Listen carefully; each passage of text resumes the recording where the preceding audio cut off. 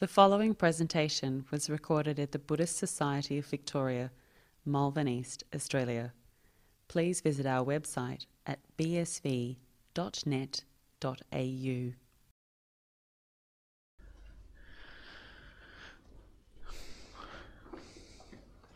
Okay, everyone, so let's carry on where we left off this morning. And we have just started out on the Sabbasava Suttas, all the defilements, and looking at some of the background. And one of the main aspects of this sutta is about how yoniso manasikara, wise attention or proper attention, how that works. Yeah, you can see this is how the whole sutta is introduced, which means that this is kind of the topic of the sutta, how to attend wisely to things, which really means how to think wisely, how to act wisely. All of these things comes from that attention. So then, as I just mentioned just before we left off, you have these 7 ways, if you like, or 7 aspects to this here. The defilements to be given up by seeing, by restraint. Yeah.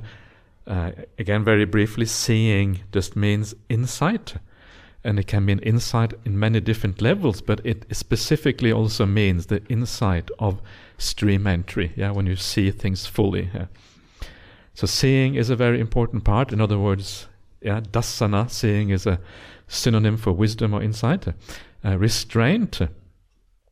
So this is one of those very important aspects of the Buddhist path, where the mind is not kind of being moved so much by the worldly phenomena that come through the 5 senses all the time. So you use yoniso manasikara, proper attention, to keep that even mind. Yeah, you kind of keep the mind even. This is kind of the idea behind restraint here. And then you have using. This is about how we use our requisites and monastics, or how you use your possessions, whatever possessions you may have, in such a way that it leads to progress on the path. Again, yoniso manasikara, wise attention in regard to your requisites, using them in a wise way. Enduring. Sometimes there are things that you have to endure. You have no choice. There are things in life which just you cannot deal with, you cannot really change, and we'll have a look later on what those things include, and doing that again wisely is again an aspect here of yoniso manasikara, wise attention.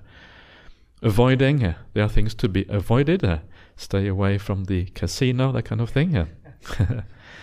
You know, I don't know if you've ever been to the casino, but I have been to the casino just a couple of times in my life, and I think I know why this should be avoided. Then there is dispelling, which means like getting rid of, or things that have already arisen. You dispel them, you expel them from your mind. And we're kind of slightly, I don't know if it may not be obvious to you, but if you know the formula for right effort, you will see here that we are almost like going through that formula gradually here. Restraining is one part of it, which means you stop things from arising, negative things. And then you have the aspect of getting rid of things that have already arisen. That's what dispelling is about. And then you have the developing of the good qualities, which is the 3rd aspect of right effort. You can see the 4 aspects of right effort sort of being included here in these 7.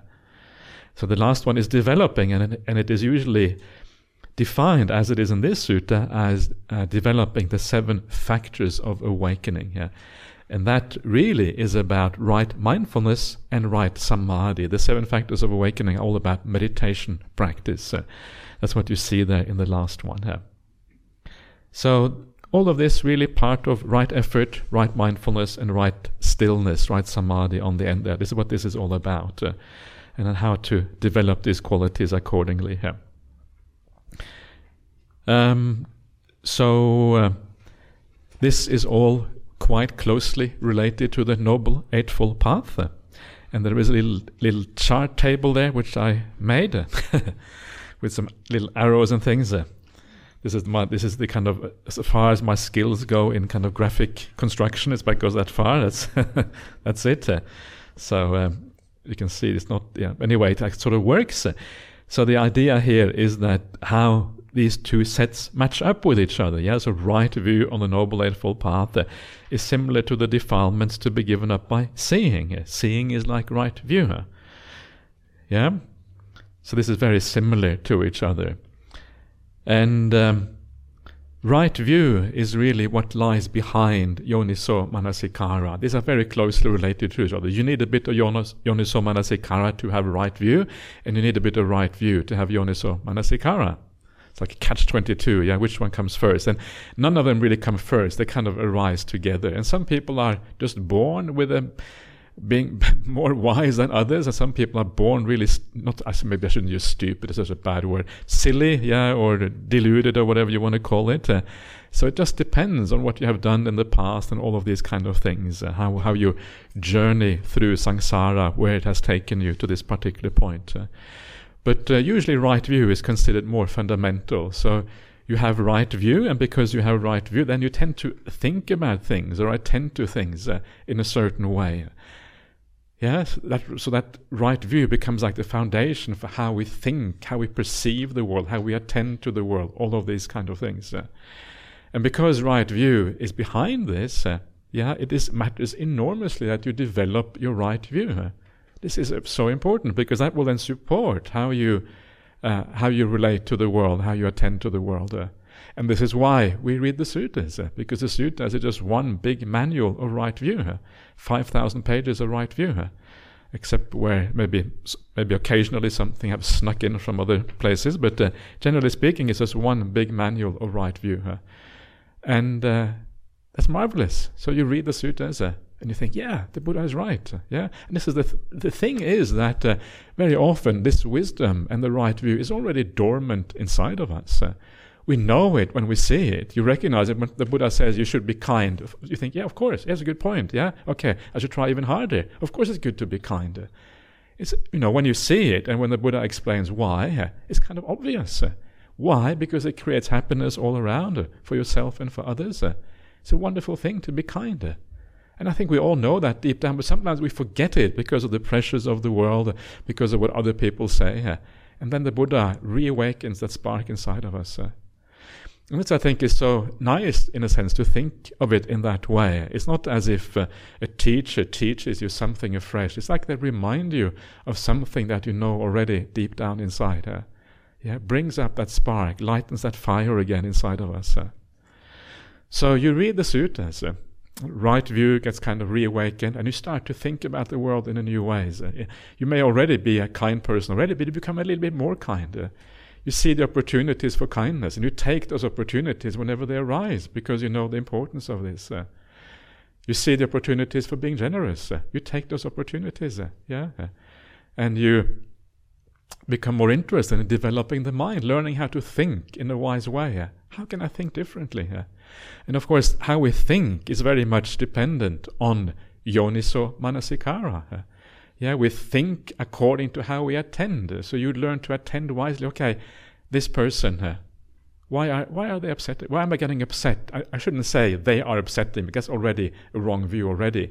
Why am I getting upset in their presence? That's a much better way of thinking about it. It's not the other person's fault. It doesn't really help to blame others.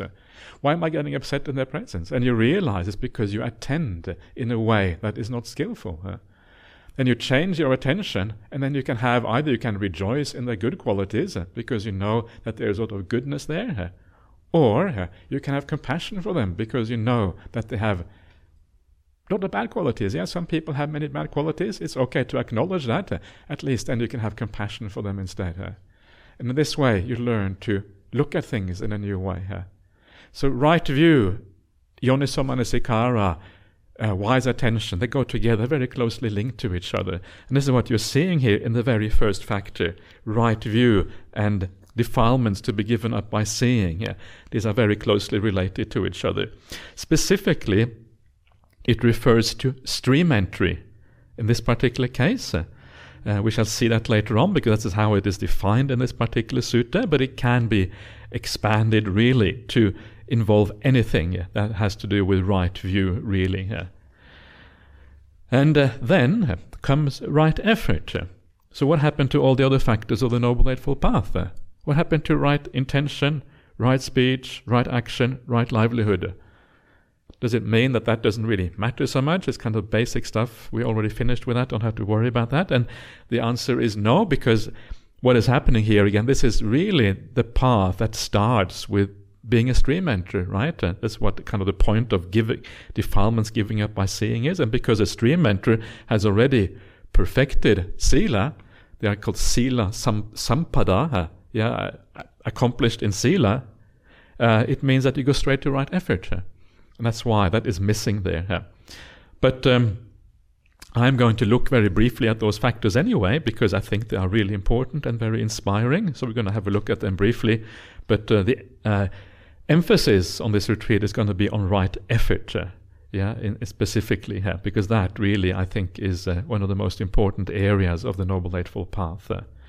So they are not there, they're taken out, but then instead we have a large number of factors that fit under right effort. Again, restraining, using, enduring, avoiding, and dispelling. All of that fits under right effort. And all of those are really about keeping the mind balanced, not allowing the mind to become too involved in the world or too upset about things, but keeping that evenness of the mind, having that sense of perspective, standing back, having the power of mindfulness, which is this called the Adhipateya in the sutta, as the lordship of mindfulness, which then becomes kind of the lord of the mind, ensuring that you are balanced and you are wise in what you're doing. So that is dispelling, and then the last one, the giving up by development, again, that is equivalent to right mindfulness and right stillness, samma samadhi and samma sati, because that is the 7 factors of awakening. And if you don't know what they are, the first one is sati sambojjhanga, and sambojjhanga is factor of awakening. Sambojjhanga, factor of awakening.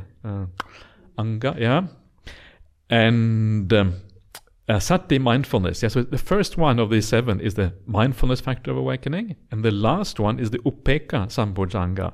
The second last one is the samadhi sambojjhanga. So these are stillness, the samadhi on the path, and all the factors in between is like an expansion on the path, how to go from mindfulness to samadhi. Because that is kind of what meditation is about. Meditation is all about how to move from mindfulness to samadhi. What are the factors in between there? And there's a lot of suttas that talk about that. It's a very interesting area. That is where the Anapanasati sutta comes in, the mindfulness of breathing. That's where the sutta I was talking about yesterday, the Chaitanya sutta, which says that there is no intention or will required for the path to work. It works automatically. That is what that is about. All about that sequence from sati to samadhi. Sati, mindfulness; samadhi is stillness, the deep meditations of the mind. Please kind of, if I use too many Pali words without explaining, please let me know, because sometimes I don't even know that I'm doing it. It just kind of happens automatically after a while. Samadhi, sometimes translated as concentration, but that has been banned by certain monks. That I live in dependence on that monk, so I have to be very careful what I say. If I use the wrong word, and I might no longer have any livelihood, or so I had to be careful. Stillness is much better. It's a very good point. That concentration is about forcing the mind, and so I think it's a really, really good point. So it's really worthwhile making, and I like right stillness myself. So there you are. That is the connection between the Noble Eightfold Path and the Sabbasava Sutta. That's how those things work together. Okay. So,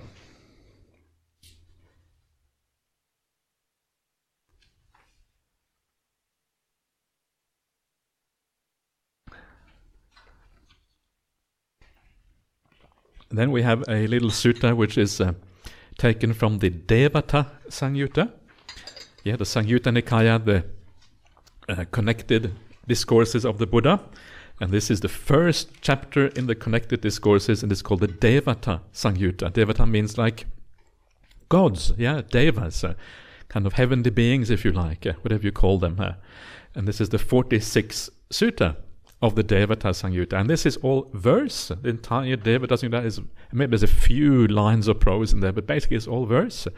And if you like inspiring verse, I love inspiring verse. So if you're a bit like me, you may want to have a look at that, because actually it's quite inspiring, a lot of that. Remember that Dhamma is about two things. One is about getting information, so you know what the teachings are about. But another part of Dhamma is to be inspired, to feel, yay, the Dhamma. Dhamma is the best. This is what and both of these matter enormously. One is like for the intellect, the other one is for the heart. And the faith in Buddhism has precisely those two aspects. It has about confidence in the teachings, but also the joy that arises from having that confidence in something very powerful and beautiful. So both verse and prose have their place on this path, and inspiration has, as well as understanding these things. So this particular sutta is called Nymphs, Acharas. I don't know if the nymphs are necessarily female, but in this particular case they seem to be, but it doesn't really, that's not kind of a requirement here. So this little sutta is basically about the Noble Eightfold Path, and because we are looking at the Noble Eightfold Path or an equivalent, I thought it might be nice to see how this is expressed in the verse. So this is how this one works. Resounding with a host of nymphs, haunted by a host of demons. This grove is to be called deluding. How does one escape from it? The straight way, that path is called, and fearless is its destination. The chariot is called unrattling, fitted with the wheels of Dhamma. The sense of shame is its safety rail, mindfulness its upholstery.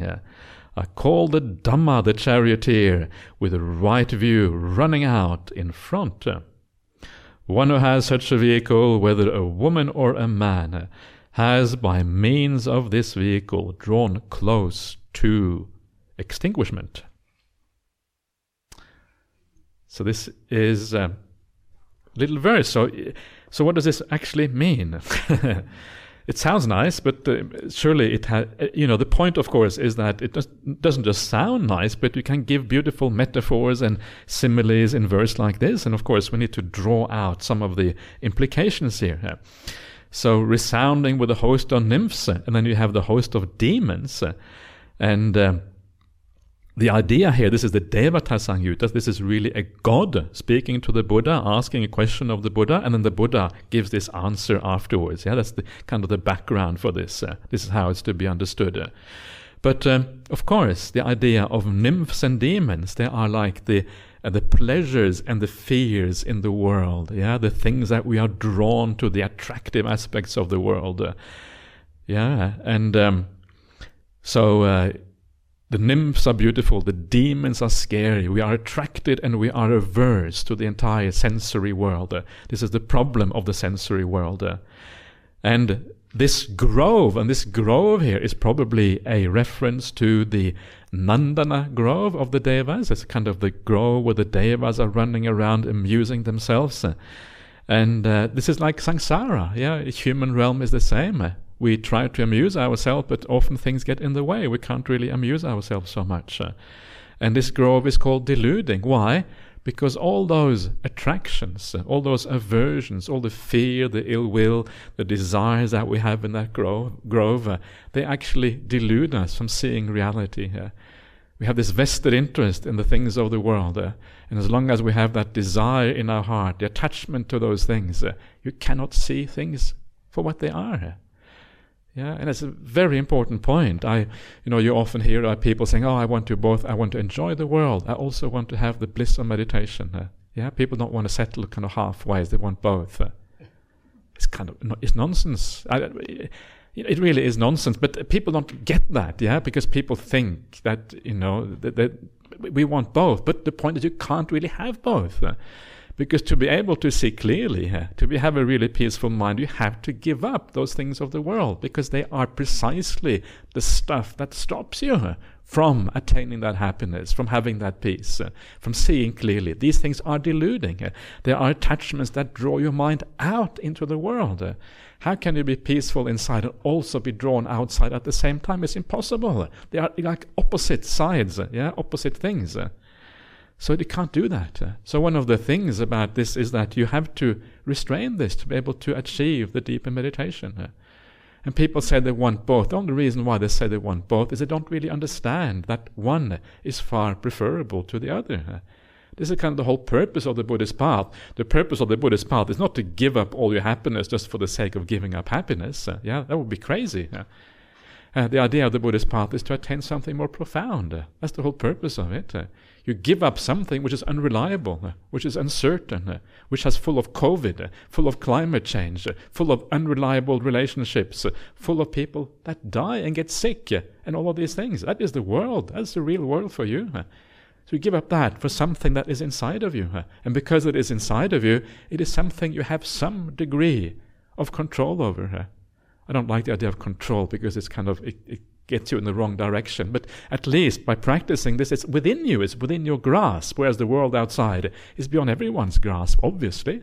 Because we are only one person among 7 billion. How much control are we going to have over the world outside? Very little.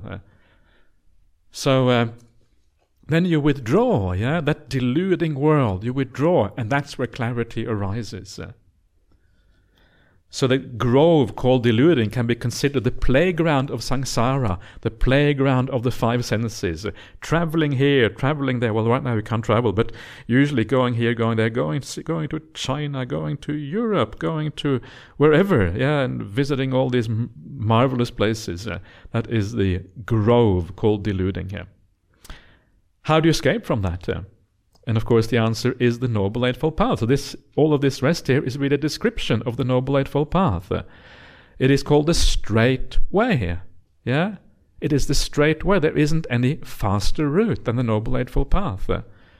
So when you hear about the Sixfold Path, then you're in trouble, or the Sevenfold Path, or the Ninefold, even the Ninefold Path might be a bit dodgy, but the Eightfold Path, that is the one that you want to look out for. That is called the straight way. And I always like to say that the history of Buddhism is the history in trying to find shortcuts. That's what it is. If you look at the history of Buddhism, we have a better path. We have the kind of super-duper shortcut path. And don't go the Arahant path, go the Bodhisattva path. And then there's a kind of the fast path on the Bodhisattva path. And really, that's what it is about. But the Buddha has already given us the shortcut. The shortcut is the Noble Eightfold Path. The rest of the stuff is the long cut. It's not a cut at all, it's just long. It's long and winding, actually. So remember that. The Buddha specifically says in certain suttas, there is nothing that can be subtracted from this path. There's nothing that can need to be added to it. It is complete as it is. And you would expect that if the Buddha is the Buddha, if he has insight, knows what he's talking about, then you would expect that to be the case. He has full understanding of this path. So be careful when you hear about these shortcuts, because they usually are a long detour, and that is the problem. So, fearless is its destination. The word for destination is disa, and disa really means like direction, So the whole direction of this path is fearless. The whole practice of this path is fearless. It is samsara that is fearful, and the path and the result of the path, they are the fearless aspects. No fear comes from the path, which is good. The chariot is called unrattling. The chariot here is the chariot of the Noble Eightfold Path, so it's unrattling. There's no kind of noise or no problems with that path. The path is smooth, and it's easy if you practice it rightly. Samsara is where you have all the rattling of desires, the rattling of ill will, the rattling of problems. But this chariot, no, it has the smoothness instead. I think an alternative translation, which I saw, was unswerving. It doesn't swerve. It doesn't kind of go back and forth. It just goes down the straight path. And it's fitted with the wheels of Dhamma, or you could say the wheel of wholesome qualities.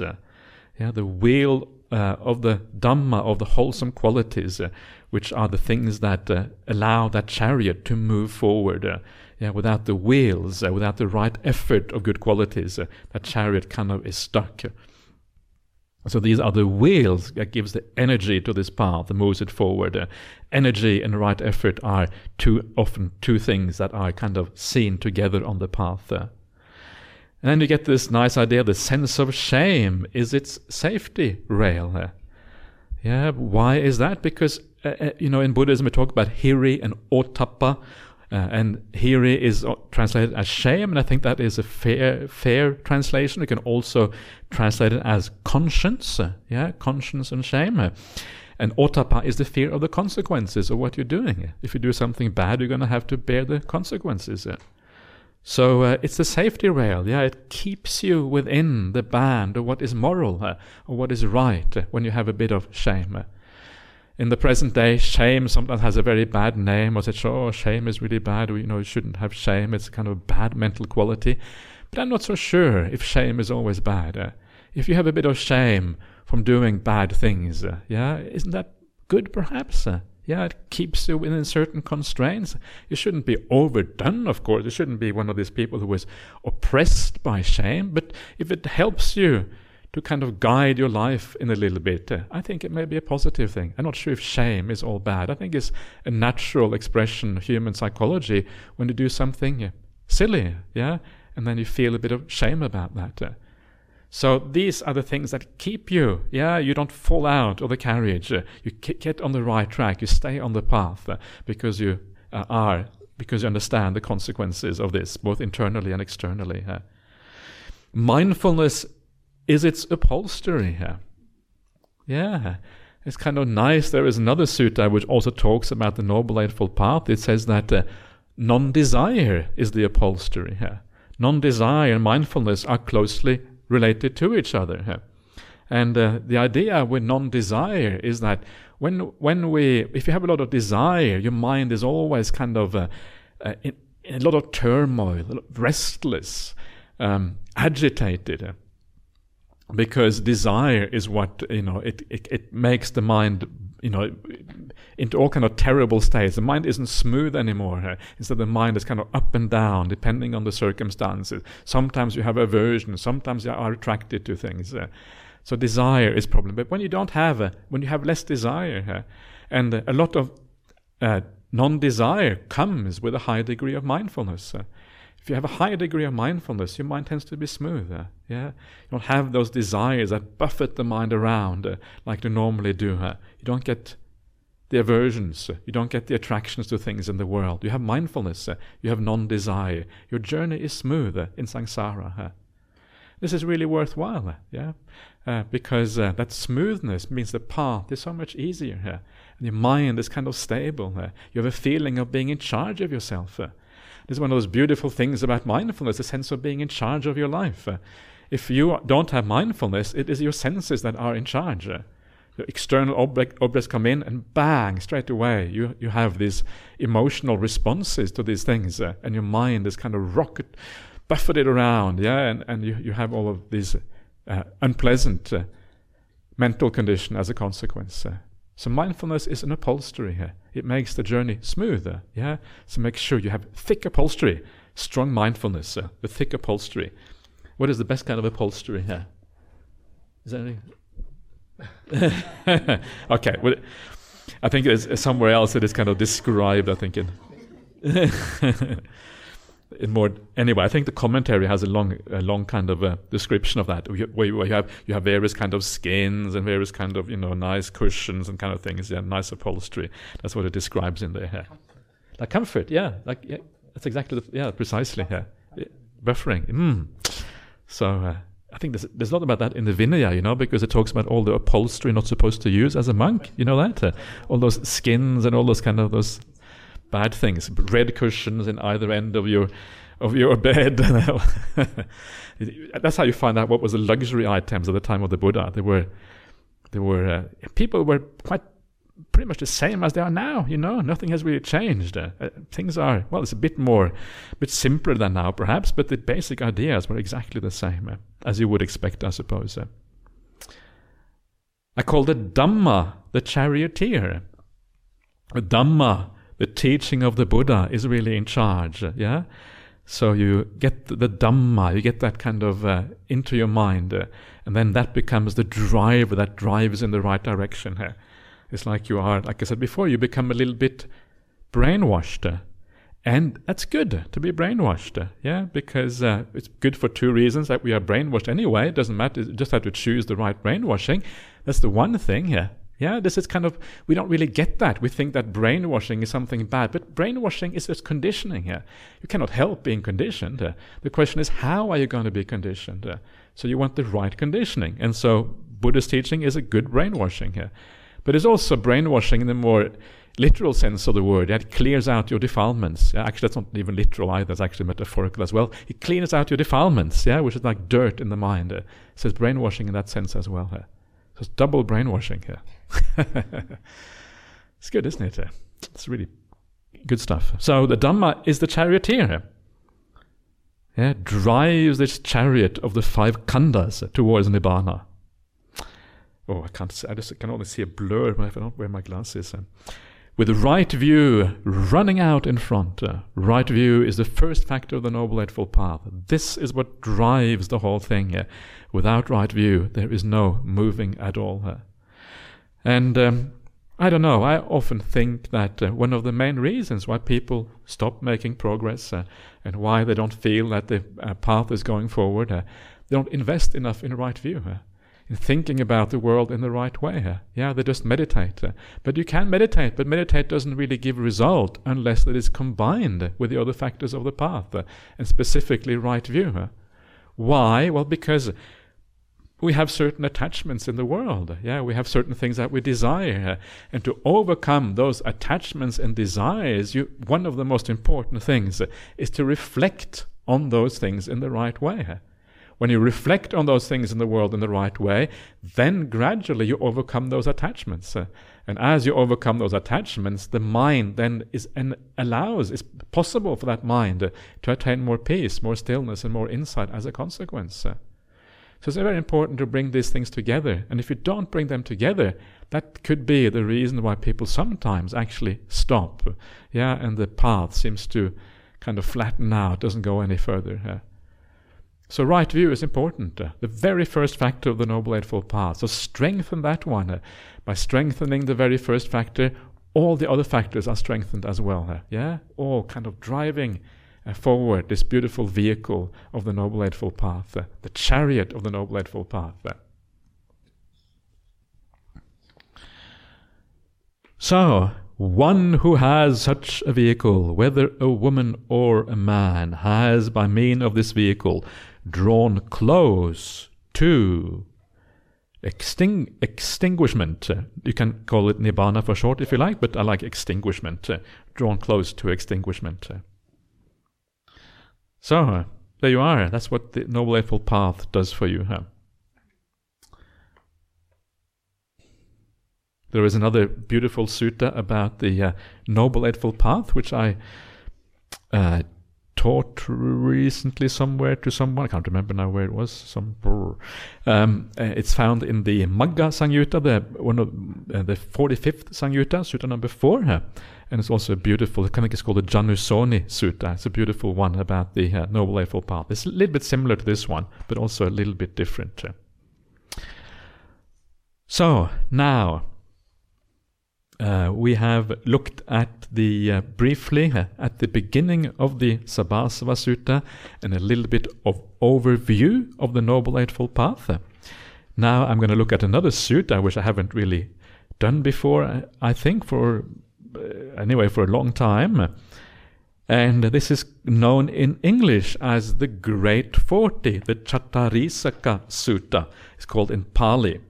And this sutta is in many ways quite interesting. It has content that you don't find so many other places. It also gives a slightly different view of the Dhamma for that reason. And that's kind of always fascinating. It gives a different angle on these things. One of the things about the sutta which is unusual is that it has a little bit of what you might call Abhidhamma material in it. So it seems to have been maybe the beginning of the Abhidhamma, that when it started out, seems to be come in part from this sutta, taken from here. And the reason you can know that is because the vocabulary, it uses certain words that are not found anywhere else, but are found in the Abhidhamma Pitaka. So that's where you can see that kind of beginning of the Abhidhamma, probably coming from this kind of sutta. So I will skip all those passages that have to do with Abhidhamma. So I don't know if you're used to me. I'm not a big fan of the Abhidhamma. I think the suttas are the best because they are the ones that come from the Buddha, whereas the Abhidhamma really comes from later times, and there's nothing wrong with it necessarily. But I prefer to kind of go straight to the heart of the matter here. So let's see what this sutta has to say. Thus have I heard. So this would be the translation by Venerable Bhikkhu Bodhi. So I can see it's a bit of a mix here. Sometimes I have Ajahn Sujata, sometimes Bhikkhu Bodhi, depending on what kind of was convenient at the time, I think. Thus have I heard. On one occasion, the Blessed One was living at Savatthi in Jeta's grove, Anathapindika's monastery here. There he addressed the monks thus. Mendicants, Venerable Sir, they replied, and the Blessed One said this. Mendicants, I shall teach you noble right stillness, with its supports and its requisites. Listen and attend closely to what I shall say. Yes, Venerable Sir, the mendicants replied, and the Blessed One said this. You can, maybe, I don't know if you noticed, but you can see I have edited the text a little bit, taken out the things I don't like. Noble right stillness, that's not the original, that would not have been there. That is kind of it looks like Bhikkhu Bodhi has put stillness in there, but of course he hasn't. That's not how he translates samadhi. This is Arya Samma Samadhi is the Pali behind this, with its supports and requisites. And this is a kind of an important idea, because this gives us an idea of what noble right stillness is. And the idea is that, remember, sometimes in the sutras they talk about wrong samadhi, miccha samadhi, and right samadhi, samma samadhi. And often people ask, well, what is that? What is miccha samadhi? How can you have miccha samadhi? Surely either you have samadhi or you haven't. How can that be wrong? And this really gives the answer to that riddle, how samadhi can be wrong. And this is why this is kind of interesting, and that's why also it has the appellation here of Arya, noble. It kind of strengthens the idea that this is right samadhi. What, mendicants, is the noble right stillness, with its supports and its requisites? That is right view, right intention, right speech, right action, right livelihood, right effort, and right mindfulness. So these are the requisites and supports, right? Unification of mind equipped with these 7 factors is called noble right stillness, with its supports and requisites. So this is what it is. Samma samadhi is the samadhi that has these other factors for its support. When all of these other factors are there, then it is the real noble right stillness. So that is what it means, and that is significant, because what it means is that if you, for example, you haven't got right view, then it is not really samma samadhi, and that is the distinction. And this makes all the difference. So if you haven't got right view, so if you practice samadhi and you are not a Buddhist, or you are maybe a Christian, or you are a Muslim, or you are an atheist, or you are whatever, really, it doesn't matter what you are. If you haven't got an idea of right view, then when you come to samma samadhi, very likely you will misinterpret it. You will interpret it as something else. So someone who believes in a god, maybe a Hindu or a Christian or whatever, they will take the samadhi to be some ultimate truth. They will say, wow, This is good. This is it. This is God. God is exactly like this. Yeah, all bliss, all stillness, no sense of self left. Yeah, this is it. This is God. It must be God. It makes just perfect sense that this should be God. And because you have that pre-existing wrong view, from a Buddhist point of view, wrong view that is, you will then read the wrong thing into this. Or if you are an atheist, perhaps, yeah, you kind of reject everything to do with rebirth or whatever. And then you have this thing, you think, wow, this is really cool. Yeah, this is what you can do with your mind. But it will kind of all come to an end when I die anyway. So, it doesn't matter that much. But it's good fun while it lasts, or something like that. That might be the atheist view or the agnostic view. But you won't take it any further. And you won't, because you won't necessarily investigate that. You will be happy with what you have attained. And this is kind of the problem. If you are a Christian and you think that you have found God, why go any further? You have attained the end of the path, yeah? And the same thing perhaps with an atheist who attains these things. So you have to have some view that you have to go further. You have to investigate this too. Is it really permanent? Is it really safe? Can you really hold on to this? Or do you have to actually go beyond it? And that is what you find, when you investigate it, when you use right view and investigate these, and actually there's more beyond. And so that is kind of the point of all this. Unification of mind, chittas ekaggata. This is one of those words that define samadhi in the suttas. The chittassa of the mind, ekaggata, gone to one peak, or one peak, ek-agga, one peaked mind, and then with these 7 factors. So again, this is really when you become a stream enterer. This is when this becomes fully solid, because then the entire Noble Eightfold Path is internalized. You have all the factors, but for everyone, you strive your best to get close to this. So it's true for everyone, at least to some extent. So this is the Noble Eightfold, the Noble Samadhi with its supports and requisites. And now we're going to have a look at these requisites and supports, and what they actually mean in the context of this path, especially the first 5 factors of the Noble Eightfold Path, and just to get those before we kind of come back to the Sabbasava Sutta. So we're going to start looking at the idea of view.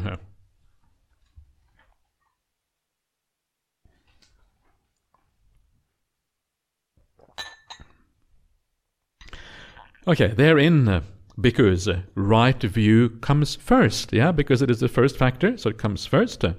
But also in other ways, how does right view come first?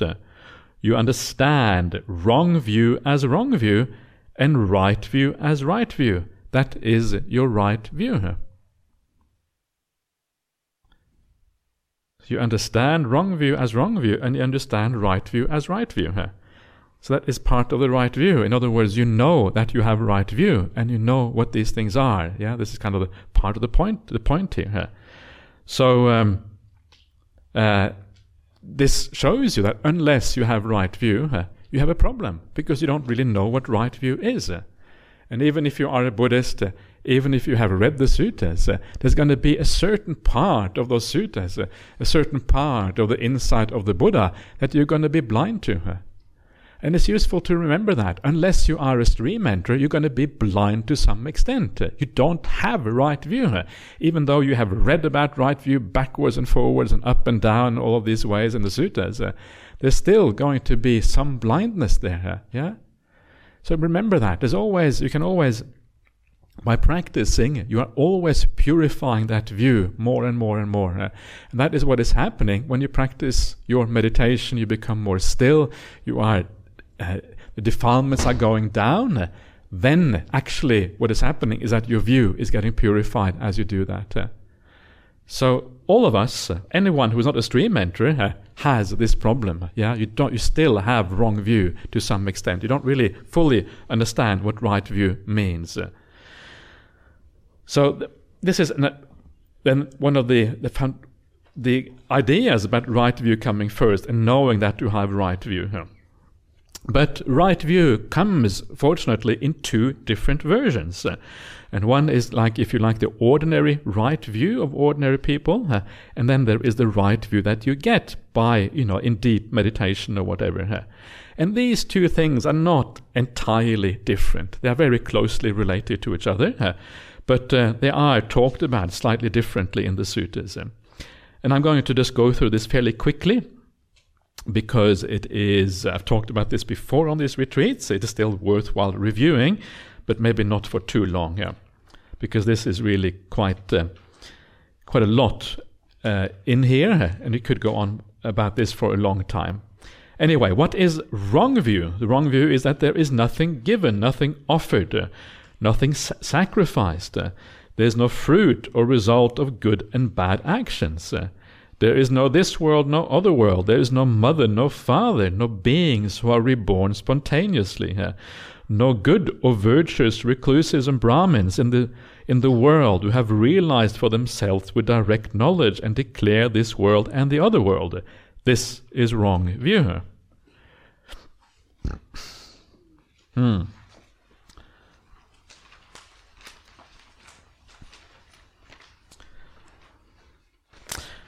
Okay, so let's leave that wrong view behind straight away, and let's move on, because wrong view, that's the purpose of wrong view, is to leave it behind. So we'll just brush it out of the way. So let's get on to where we really want to be, which is right view.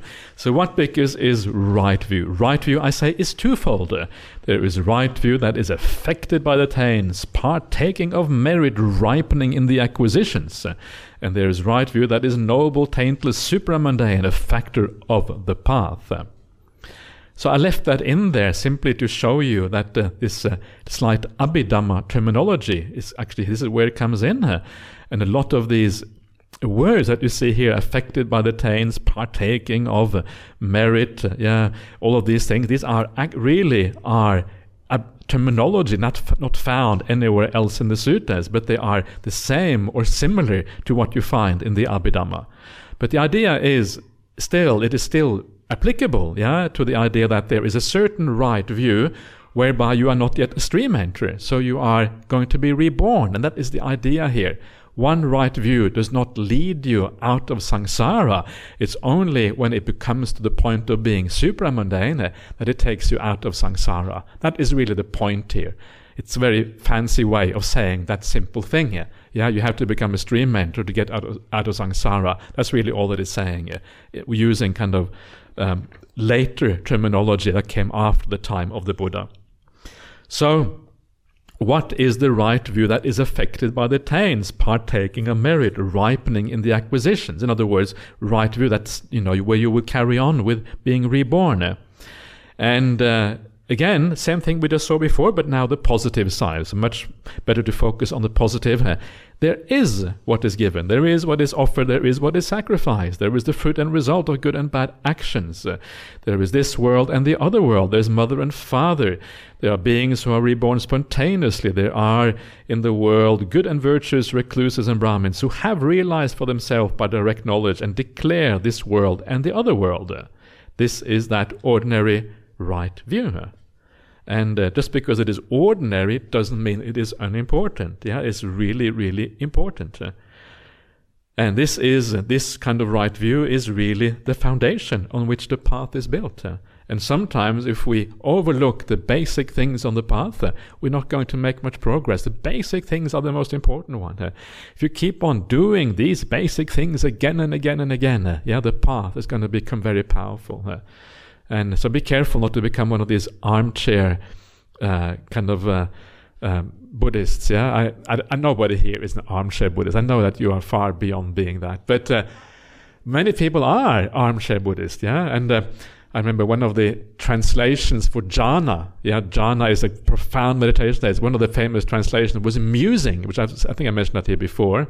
This was how they translated jhana back in the 1930s. Some of these English gentlemen translators, they were sitting in the armchair smoking the pipe, and they were musing. I think, I will translate jhana as musing. And so they kind of wrote musing in there. But the idea of musing, is kind of a very archaic word. I don't think anyone uses that word anymore except for on Buddhist retreats like this. But the word musing means to reflect on something, to think about something. Yeah, that's really what it means. And it kind of gives the absolutely wrong idea about what jhana is about. Anyway, we need to get away from that. Not get away from it entirely. It's good, of course, to read the suttas, but not to be an armchair kind of intellectual Buddhist, but someone who really puts the effort into practicing these teachings. And you will see what you are seeing here is very practical, especially the first one. There is what is given, what is offered, what is sacrificed. Our generosity, our kindness, how we deal with others affects our spiritual path enormously. Of course, there are different ways of being kind, there are different ways of being generous. You can do this in many different ways, but the general idea behind this is very, very significant. And you will have noticed that if you read the suttas a lot, you will often find that generosity is the very foundation of our practice. The idea of giving of yourself and giving up things is very powerful. And very often the precepts or the factors of right speech and right action, you will often see the positive and the negative. You should not kill living beings. Instead, you should have compassion to living beings. You should not steal. Instead, you should. And there is no instead you should there. Why? Because generosity is so important that it is its own factor. It is talked about in the suttas in so many places. And there are so many beautiful suttas about generosity. How to be generous, how to give of yourself freely, how when you attain deep samadhi, to be able to attain deep samadhi, you have to have a heart which is completely open to people around you. You're freely generous, giving of yourself. This is the foundation for deep samadhi. Without that generosity, without that heart, without that mind, which is in the right state, you cannot attain deep samadhi. The stream mentor is a person who has that generosity always there, always with them. And you can have some idea who is a stream mentor by how generous they are with their time and how willing they are to teach and to help out and always do things. It gives you some insight into that. And one of the really interesting things about generosity is that many of the words for generosity are also words that are used for awakening itself. Isn't that kind of fascinating? Some of the words that you find in the second noble truth, the second noble truth, the third noble truth, I should say, because the third noble truth is about awakening. The second one is about the cause. I better get this right. So it should be giving up. So it should be the third one. There are four synonyms used, four words there used there to express the idea of giving up craving, of achieving awakening. And those four words are chaga, mutti, patinissagga, and analaya. And of those four words, three of them are also found in roughly the same way in the standard formula for generosity. Chaga means like giving up. You give of yourself, giving up. Mutti means like releasing something. So you are releasing something to others, basically. So in the same way as you release when you become awakened, in the same way you release things when you give to others. Patinissagga is found as vosagga in the generosity formula. Patinissagga and vosagga are almost the same word. The only difference is a prefix in front, but the basic idea is the same. So these ideas of generosity, liberality, is the same idea as you found for awakening. Isn't that kind of fascinating? In other words, it is a little bit of the same thing that you're doing. When you're giving, it's like you are being selfless. You're giving up of yourself. These are your things that you are giving to others. And that selflessness, when it is extended out to its full consequence, is precisely awakening. So feel what generosity feels like. Be generous in a very pure-hearted way. And then you have some idea of what the awakening experience is like, on a very low level, but it is a similar kind of concept that is there. So this probably shows you why generosity is so important, right? Because it actually has some of the same fundamental qualities to it as the awakening experience itself.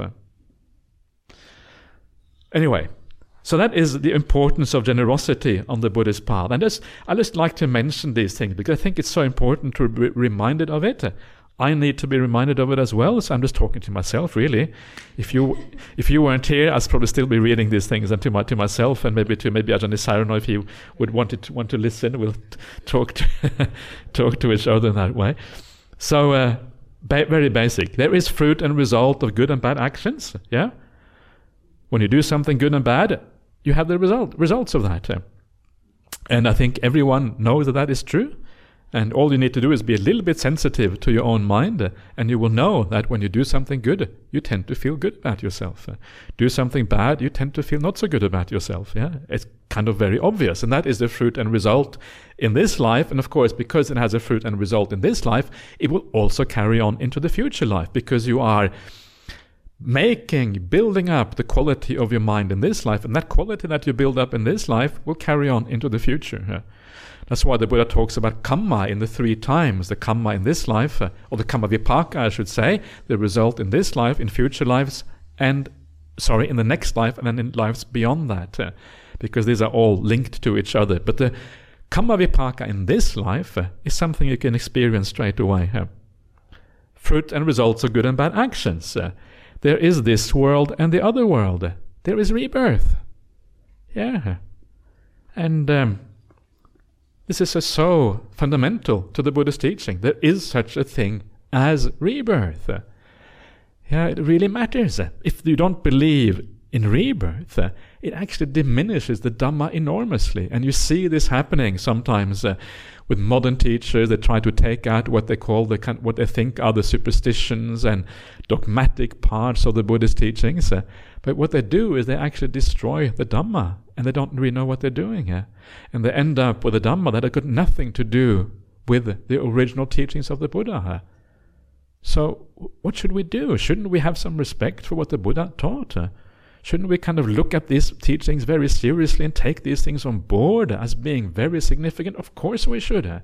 We should be very careful with throwing out things that are so fundamental, talked about so often in the suttas. These are absolutely foundational for the Buddhist teachings. If you try to read the suttas without rebirth, the whole thing collapses. It is one of the edifices upon which the whole teaching is built. This is what the Buddha realized on his night of awakening, recalling his past lives, seeing why samsara is so problematic, is precisely why this matters. If you're not going to be reborn, okay, you can just chill in this life, and you're going to die, it's going to be the end of it anyway. Okay, no big deal, you don't have to worry so much. But if it's going to carry on potentially forever, well, you have a serious problem. The outlook is just completely different. So rebirth is so important, and the Dhamma collapses completely without it. It's no longer Dhamma. There's no longer any awakening to talk about. There's nothing really there. It is just a pale shadow of its former existence, and so you can't really have Buddhism without rebirth. You're no longer a Buddhist. Some of these people, they call themselves Buddhists, but in my opinion, they're not really Buddhist anymore. If you reject some of the core teachings of the Buddha, can you still call yourself a Buddhist? I don't know, some kind of pseudo-Buddhist maybe, but not. I can't really be a. But the whole point of Buddhism is to take refuge in the Buddha Dhamma Sangha. Yeah, if you don't, taking refuge means that you take these teachings seriously. It doesn't mean you just reject them. If you reject them, then you are not, in my opinion anyway, and I always get in trouble for saying these things, but in my opinion, you're not really a Buddhist if you do that. Whatever. So okay, there is mother and father, yeah? So again, the importance of parents and the importance of looking after them in the right way, doing the right thing by your parents, the kamma you can make in regard to your parents is very powerful kamma, both good and bad. Do the right thing, you make enormous good kamma. Do the wrong thing, and you make really bad kamma. A very important thing. And this is very useful to know.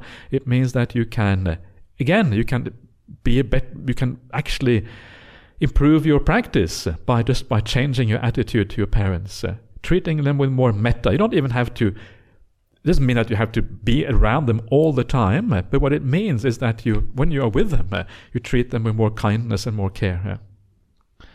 There are beings that are reborn spontaneously.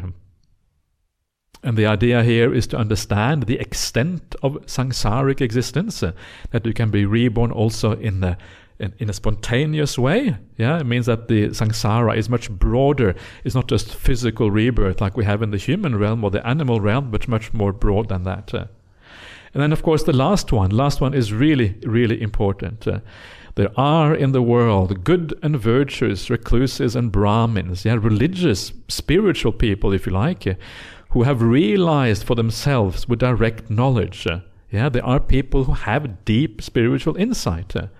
And what do those people with deep spiritual insight, what do they say? They say, this world and the other world, there is rebirth. That is the main thing that they say. We just talked about the significance of rebirth in Buddhism. And according to Buddhism, one of the main things that someone who is a spiritual person talks about is this world and the other world.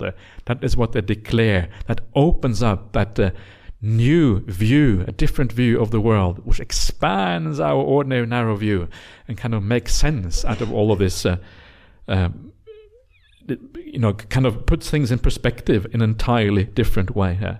Of course, this matters enormously here. If you don't think that there are beings in the world who have this extra spiritual insight, then when you hear the Buddha's teaching, you're just going to shrug your shoulders and say, yeah, whatever, and you're going to walk off in the wrong direction here. You're going to walk off to the city center instead of into the monastery here.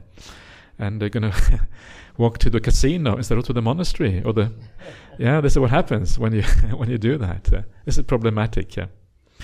So it's very important. And a lot of that confidence and faith in the teachings of the Buddha, you learn by reading the suttas and seeing what he has to say and building up that thing. And after a while, you start to get this beautiful feeling that there's something very marvelous and amazing behind this, and especially when you meet people who have practiced this path for a long time, and you see the result in those people.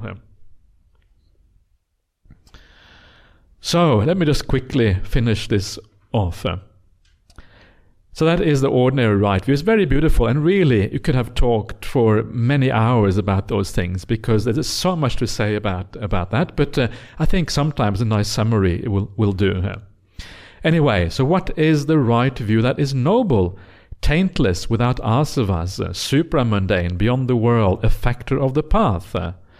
And here you can see the kind of Abhidhamma influence. It is the wisdom, the faculty of wisdom, the power of wisdom, the investigation of state, enlightenment factor, the path factor of right view, in one whose mind is noble, whose mind is taintless, who possesses the noble path and is developing the noble path. This is the right view that is noble, taintless, superman, a factor of the path. Just a long-winded way of saying the right view of a stream entry. That's really what it is all about. So someone who has that right view, that is what that is about. So when you are a stream entry, your right view is established once and for all, and then you have there's no more wavering here. And then the very last paragraph there, one makes an effort to abandon wrong view and to enter upon right view. This is one's right effort. Mindfully you abandon wrong view, mindfully you enter upon and abide in right view. This is one's right mindfulness. Thus these three states run and circle around right view. That is right view, right effort, and right mindfulness. So you will notice there that there is a right effort in entering upon right view. You make an effort to abandon wrong view and to acquire right view. In other words, what is that effort? Well, that effort is reading the suttas. That effort is contemplating the suttas to align your view with the view of the suttas. And a very important question is always to ask, how does this work in my life? How does it affect me? How do I use this in my own life, to see things more clearly? This is so important here. So it doesn't just end up as some kind of intellectual thing that you have at the back of the mind, And then you develop that through right effort in this way, by reflection, by studying these things and thinking about them in the right way. Eventually, they come out through the meditation practice, and when the real right view arises as true insight. And you do it mindfully. You have awareness of what you're doing. You don't kind of just randomly have views, but you use this with full awareness and clarity in your mind, that you move from one to the other following the path in the appropriate way here. So, and this shows you how all of these things are so closely interrelated. Very often we talk about the Noble Eightfold Path as having kind of a forward movement. You're starting with the right view, then all the path factors arise from that. And of course that is true. There is a forward movement. You start with right view and everything comes from that. But there's also an interlocking of all of these factors. They all work on each other. The higher factors come back and they work on the earlier factors. And this whole path is also interlocked in that sense.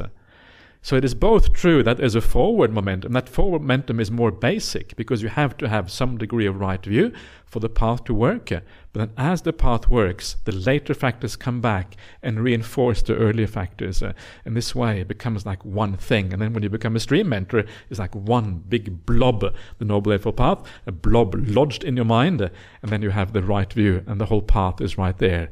And you cannot really get away from that Noble Eightfold Path anymore. It's part of who you are. Okay, everyone, that's all for now.